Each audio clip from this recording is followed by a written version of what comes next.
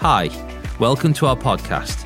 To learn more about Liverpool One Church, join us live, give financially, and to get involved, head to liverpoolonechurch.com.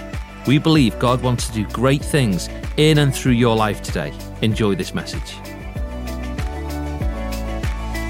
So, I don't know about you, but I'm going to let you in on a little bit of a secret that I shared with some of our guys just last Saturday at our first ever men's hustle event, which was just incredible. We all just had breakfast together and we were just talking life and talking the reality of what it's like being a real man, earnestly trying to follow Christ and yet deal with all the tensions that just exist in all of our worlds. And I happened to share with them a story, so they've already had the inside line on this, but I'm going to share the story with you, church, the wider family today. And that's actually just around a particular piece of conflict that has been in existence in our house for approximately 2 weeks now. Because I don't know what it's like for you guys, but I'll tell you what I'm like.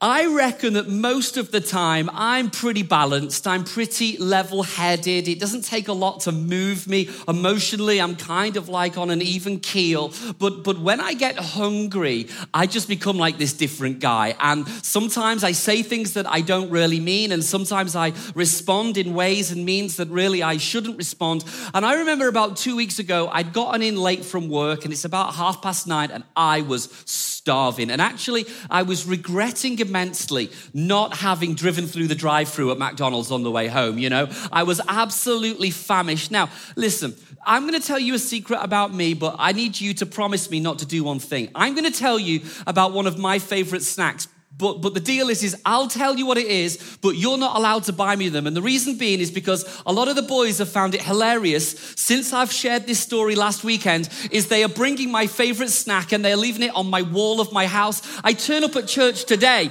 and some idiot has purchased me one of my favorite snacks, right? And my favorite snack happens to be a dark chocolate digestive biscuit. I mean, like, forget the milk chocolate. It has to be dark chocolate. Yes, where are all my dark chocolate brothers out there? It's like, that's the real snack of a real man right there. And I got in and I was absolutely starving. And you know, like when you're really starving, you don't fancy anything healthy, do you? You just like, you're rummaging through the cupboards like, where are the snacks? And we've now got a biscuit tin and I'm like going through this thing and there are no dark chocolate digestive biscuits. And I'm like banging around the kitchen and I'm hungry and I'm saying to Emma, you know, though there's nothing to eat. And Emma's like, no, there's plenty to eat. Like, just have a look in the freezer.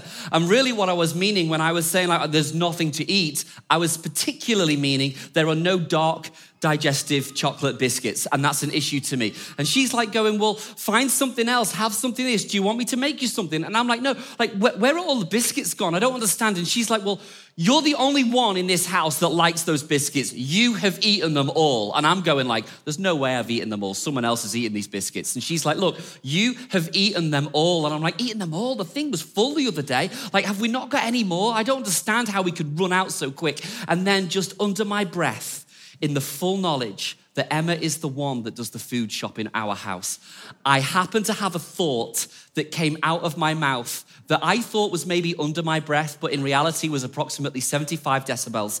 And what I said to her was, seriously? You've only got one job. Meaning like, you've only got one job in the whole world, and that is to make sure that our biscuit tin is stocked up with dark chocolate digestive biscuits. And literally as I said that to her, you've only got one job, she puts her bags down and she says to me, what did you just say? And then I, as confident as brass, I said, you've only got one job. I said, hey, listen, hon, I said, like, you know, I'm starving, you know, it's a thing. You haven't filled up the biscuit tin. I am dying here. And she's like, okay, next. Emma flings open the freezer.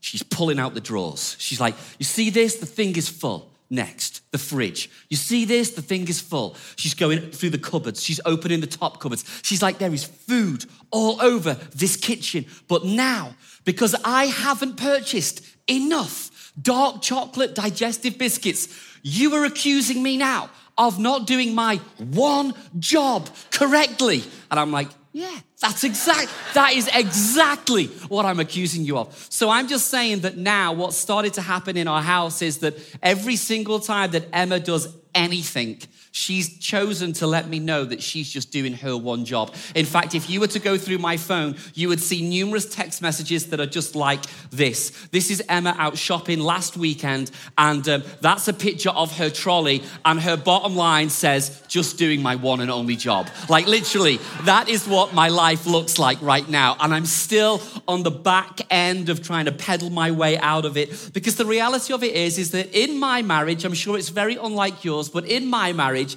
sometimes there can just be some conflict.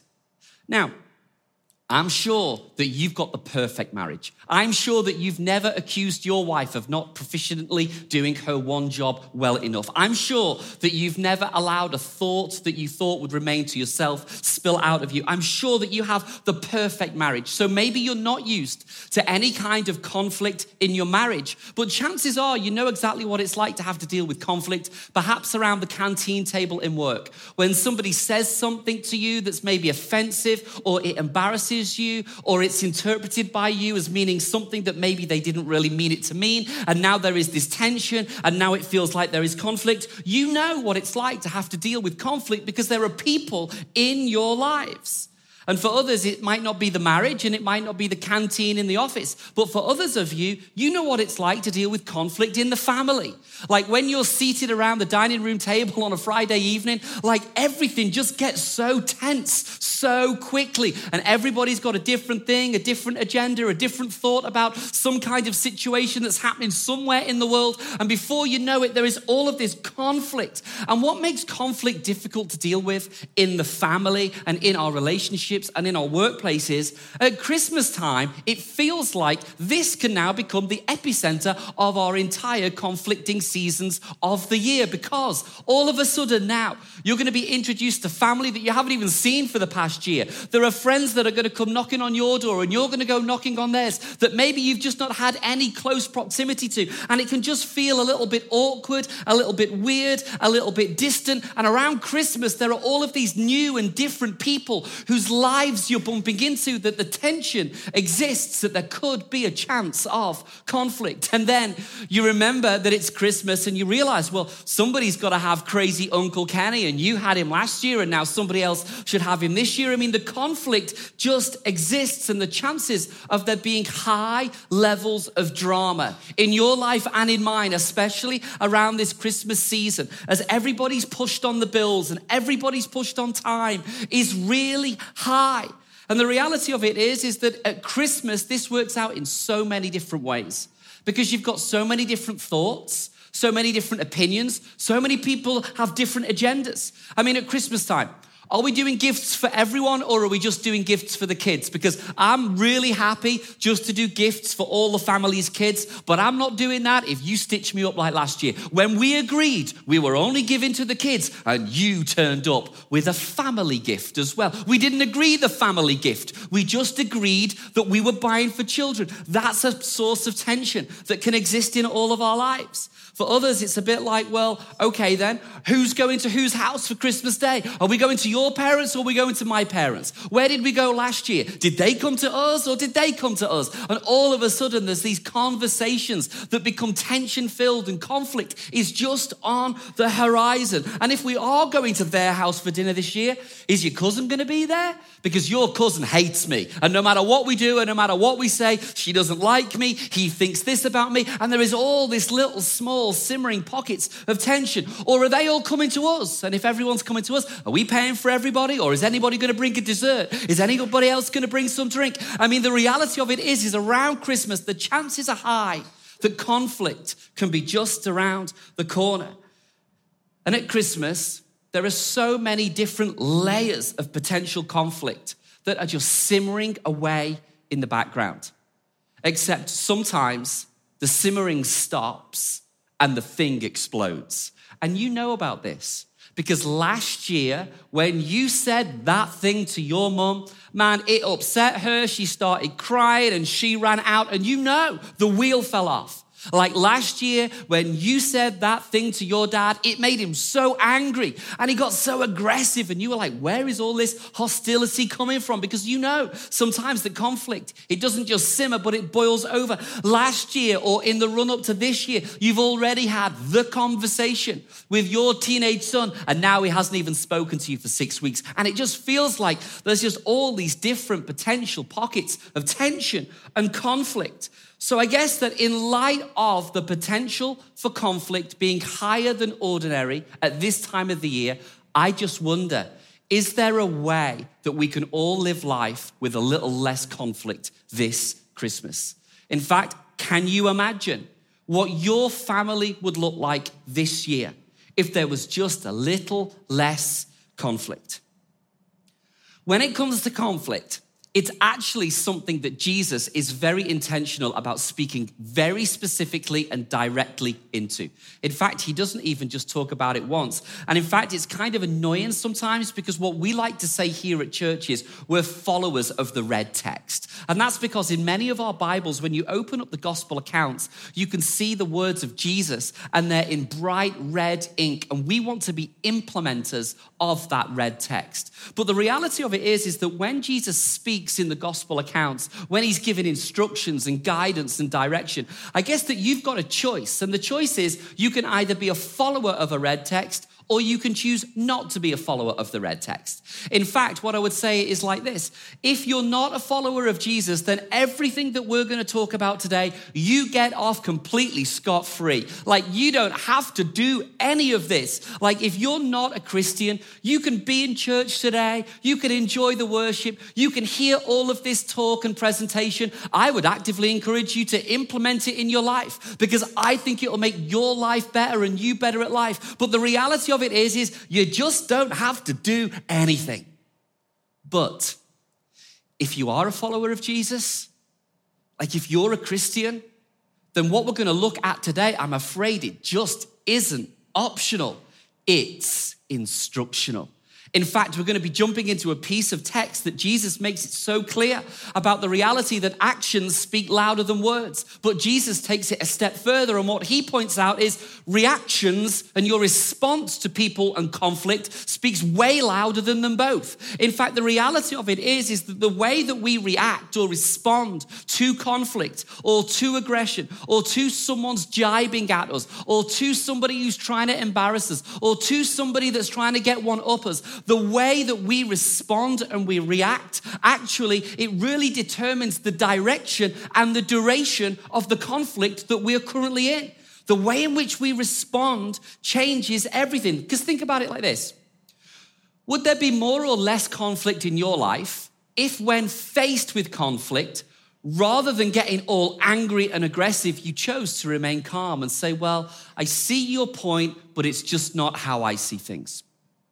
What would your look like? Would there be more aggression and more turbulence and more tension when conflict arises if instead of being accusatory about how dare they believe that thing about you, you said, well, listen, maybe you've just misunderstood what I've said. My question is would there be more conflict or less conflict dependent on the way that you respond and the way that you react to the times and seasons that there is conflict in your life? Because the reality of it is that we all know this, that conflict works out way better for us all when we respond in a better way. So is this even possible? Well, I'm not actually convinced, but we will go and take a look at what Jesus said. Because Jesus knew that dealing with conflict and tension would be an immense problem for us all. And I think that he knew this because he was speaking 2,000 years ago into an exact same kind of issue that we still face and deal with today.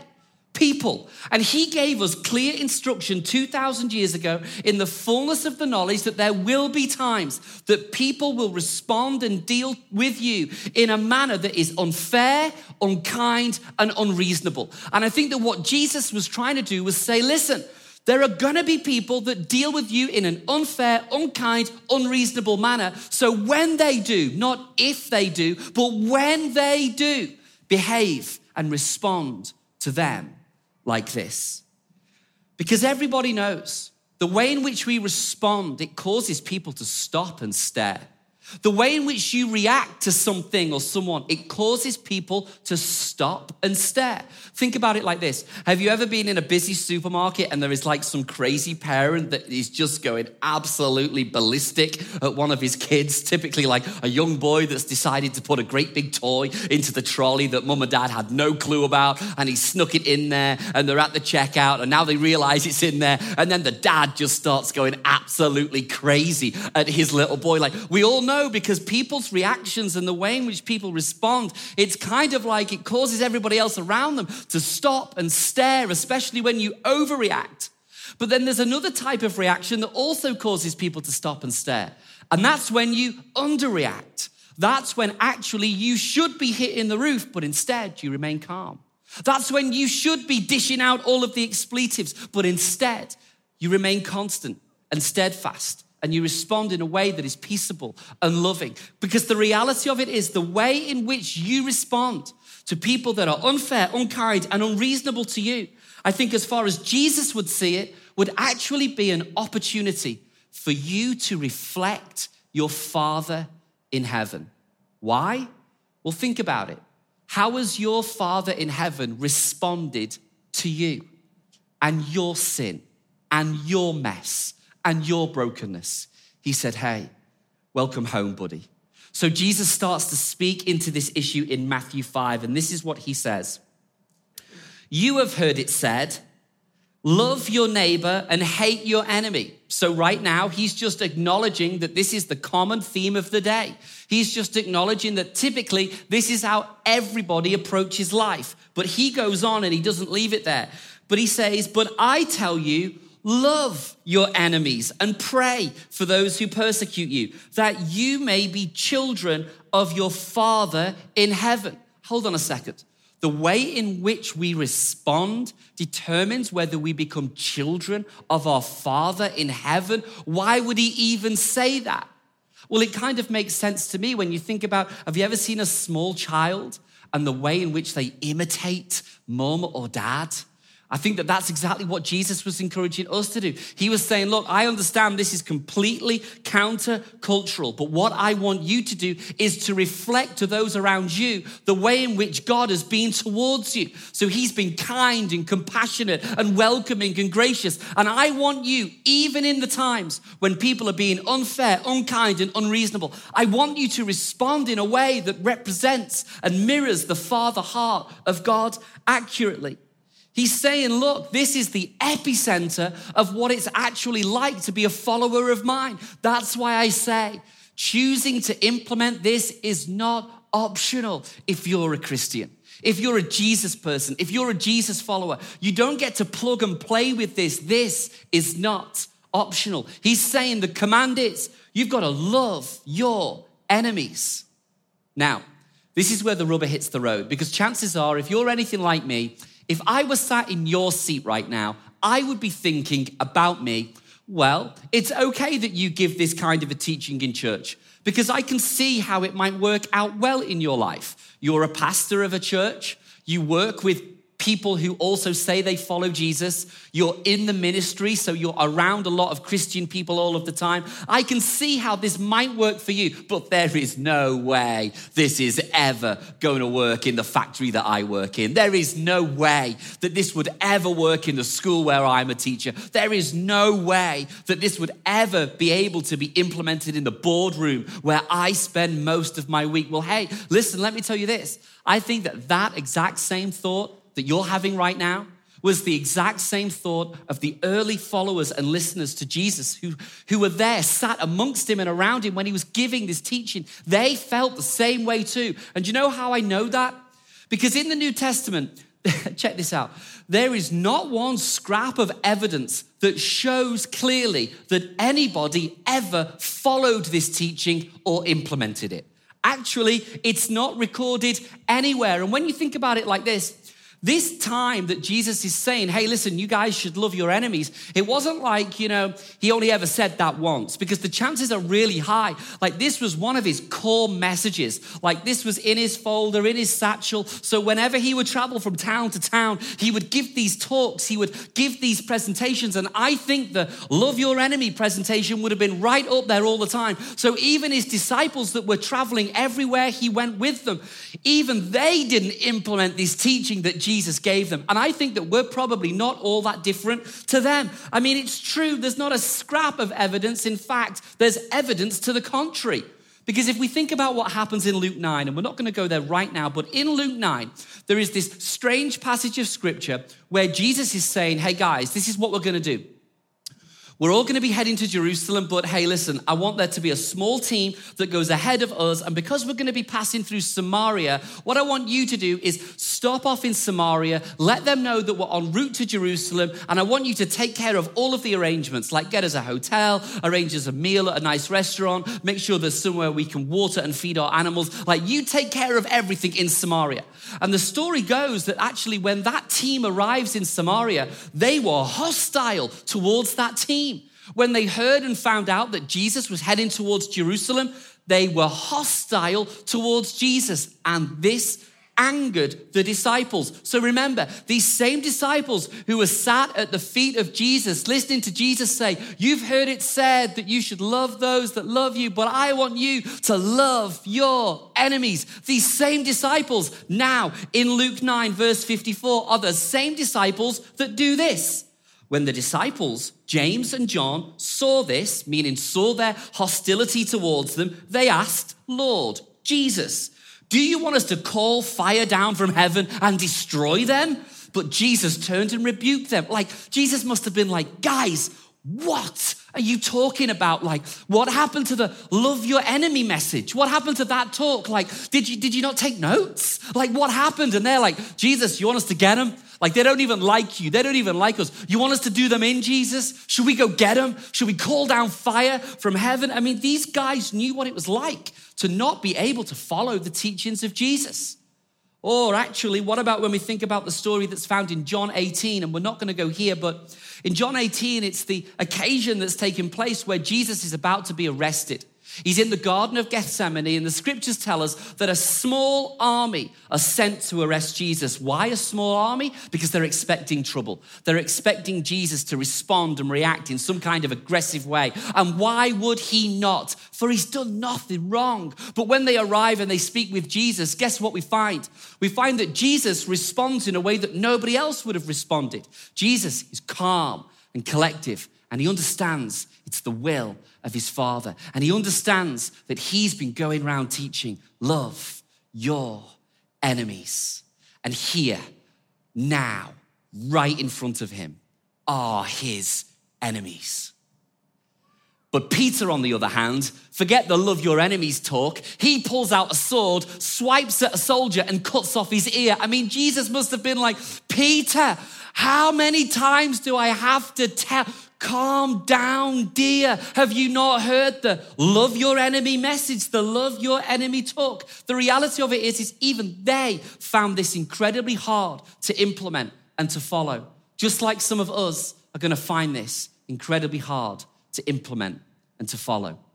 So much so that the Apostle Paul starts to talk about the same idea that Jesus has already introduced to us. Jesus has told us that it's our job to reflect the Father heart of God by loving our enemies. But Paul, in the book of Romans, he starts to be able to flesh that out for us and gives us a bit of a picture of exactly how this can practically work for us all today. So that's what I want us to try now and delve deep into and look at, so that this year, the life that you experience just has a little less conflict within it. So let's go to Romans 12, verse 17 through to 21. It says this, Paul speaking, he says, never pay back evil with more evil. Let's just pause there for a moment. So Paul, again, he's acknowledging that actually paying back evil with evil is the correct cultural thing to do.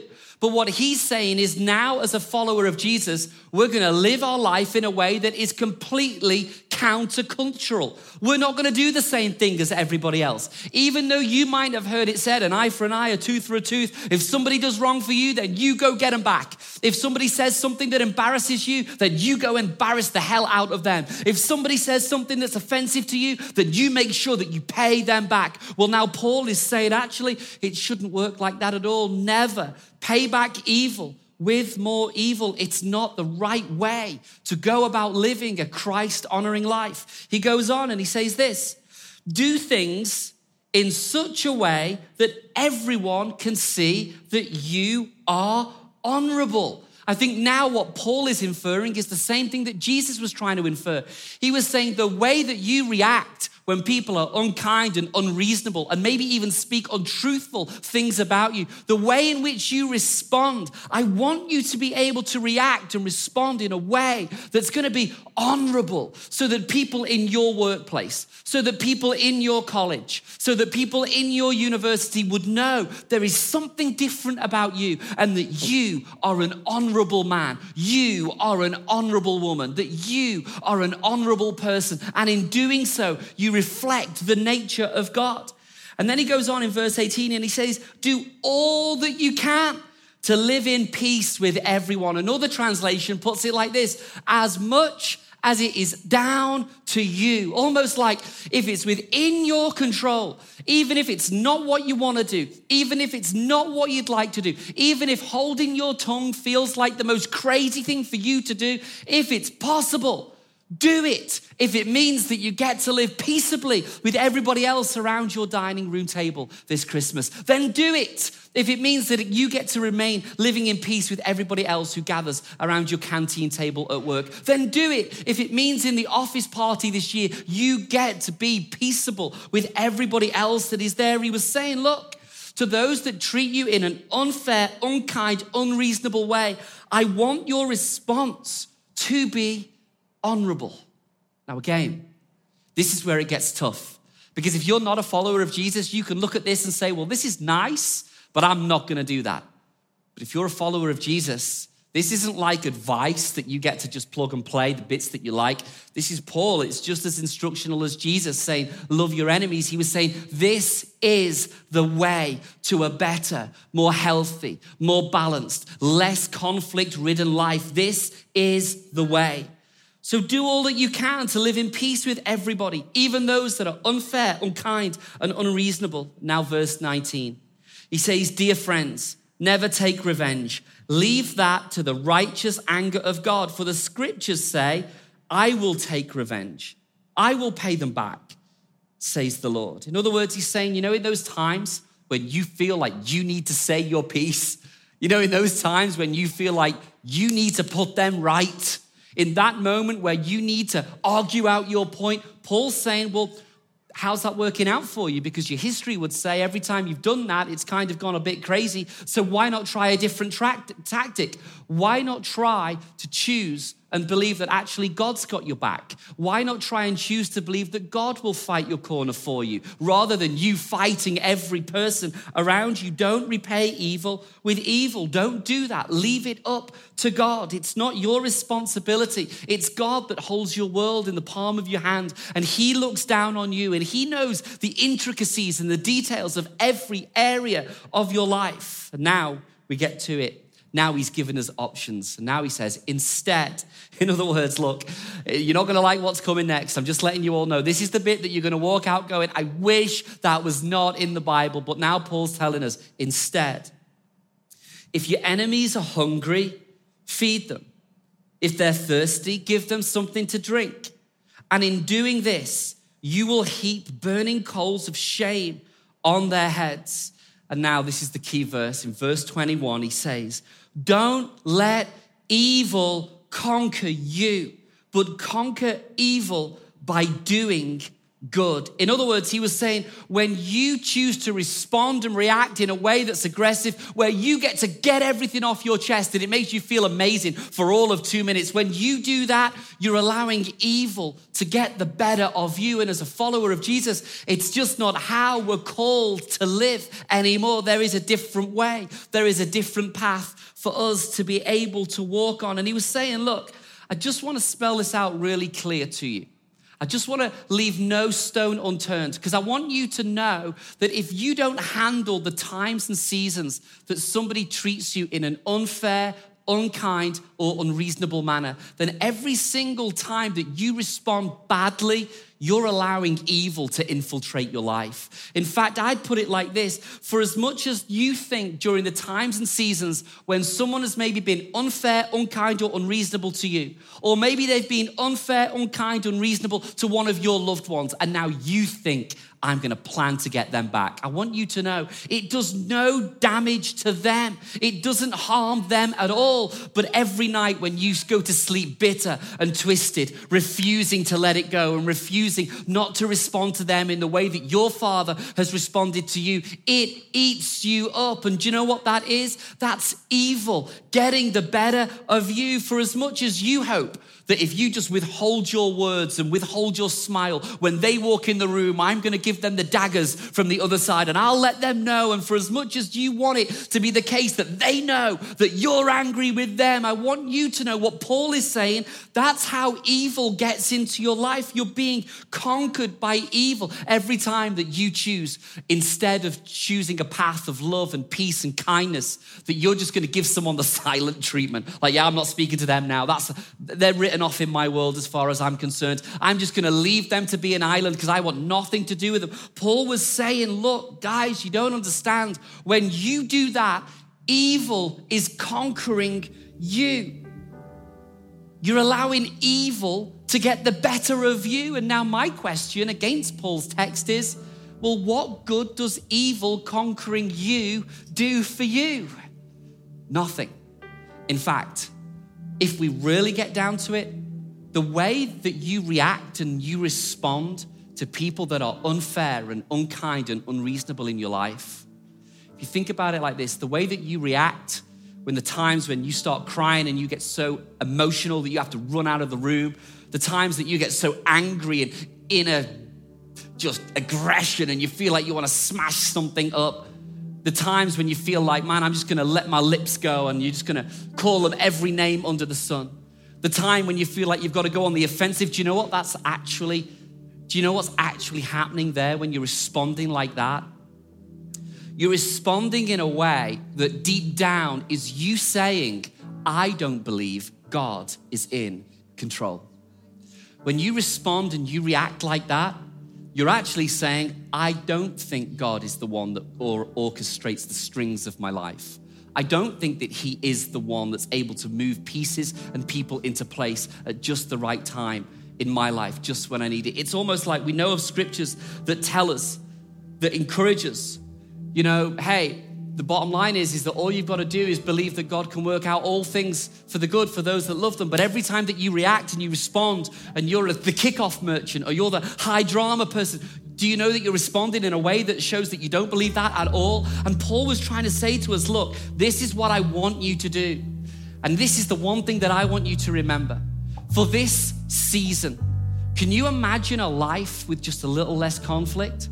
Well, I can imagine that if you do this one thing that Paul was encouraging us to do. He would encourage us to respond responsibly. In the times and the seasons when someone's being unfair, unkind, and unreasonable, respond responsibly. That means not responding how everybody else would respond. It doesn't even mean responding in a way that's reasonable, because often what is reasonable is doing the thing that everybody else would do. Don't do that. Paul would say, respond responsibly. So what is it to respond responsibly? Well, it all is determined by whether or not you're a follower of Jesus. Because if you are a follower of Jesus, to respond responsibly would mean to love your enemies. To respond responsibly, it would mean to hold your tongue. Why? Because you have been entrusted with the responsibility of demonstrating like a mirror image to those in your world exactly what the Father heart of God is really like. You have been charged with demonstrating what the very character of God is like. And when will people see it most? When you respond to the people that are unfair and unkind and unreasonable. So this Christmas, I can imagine it. I can see it. I think it's possible if we just respond in a responsible way, knowing I'm firstly responsible to our Father in heaven. Church, why don't we stand to our feet? We're going to pray. I'm going to ask us all just to close our eyes and bow our heads real quick. Let me pray for you all. Heavenly Father, when we talk about conflict and we talk about tension, we know that this is so real because it affects us all in varying ways. And God, some of us were able to stay calm and we're able to just instinctively react in a way that is a little less aggressive. But for some of us, sometimes we say things that we don't mean. Sometimes we react in a way that doesn't represent you well. So what we're all asking as a church family is that as we approach Christmas this year, and as we approach this season with friends and with family, of different thoughts, different political views, different takes on world events, different life placement, different backgrounds, different contexts, would you help us to live out this text and respond responsibly? Help us to respond in a way that sees our lives become like that of a mirror that simply reflects your character and your grace and your kindness and your patience that you've had with us to them. And we ask this all in Jesus' mighty name, amen. With every eye still closed and every head still bowed, hey, listen, if you're in church today and you just never made a decision to follow Jesus, right now, it's just gonna be your moment. It's your time to say, you know what, I wanna become a Christian today. I wanna give my life to Christ. I wanna be a follower of his. And if you've never made that decision, then as I say this prayer right now, I want you to repeat this prayer in your heart after me whilst no one else is looking around, no one else is interested in what's going on with you because everyone's thinking the same thing. Where do I stand right now with God? And if you want to get right with God, right now, respond by saying this prayer in your heart after me. Father in heaven, I come to you today and I believe that you're real. I believe that you gave your one and only Son, Jesus Christ, to die on a cross for me. So I'm asking you to live in my life today because I'm sorry for the things that I've done wrong.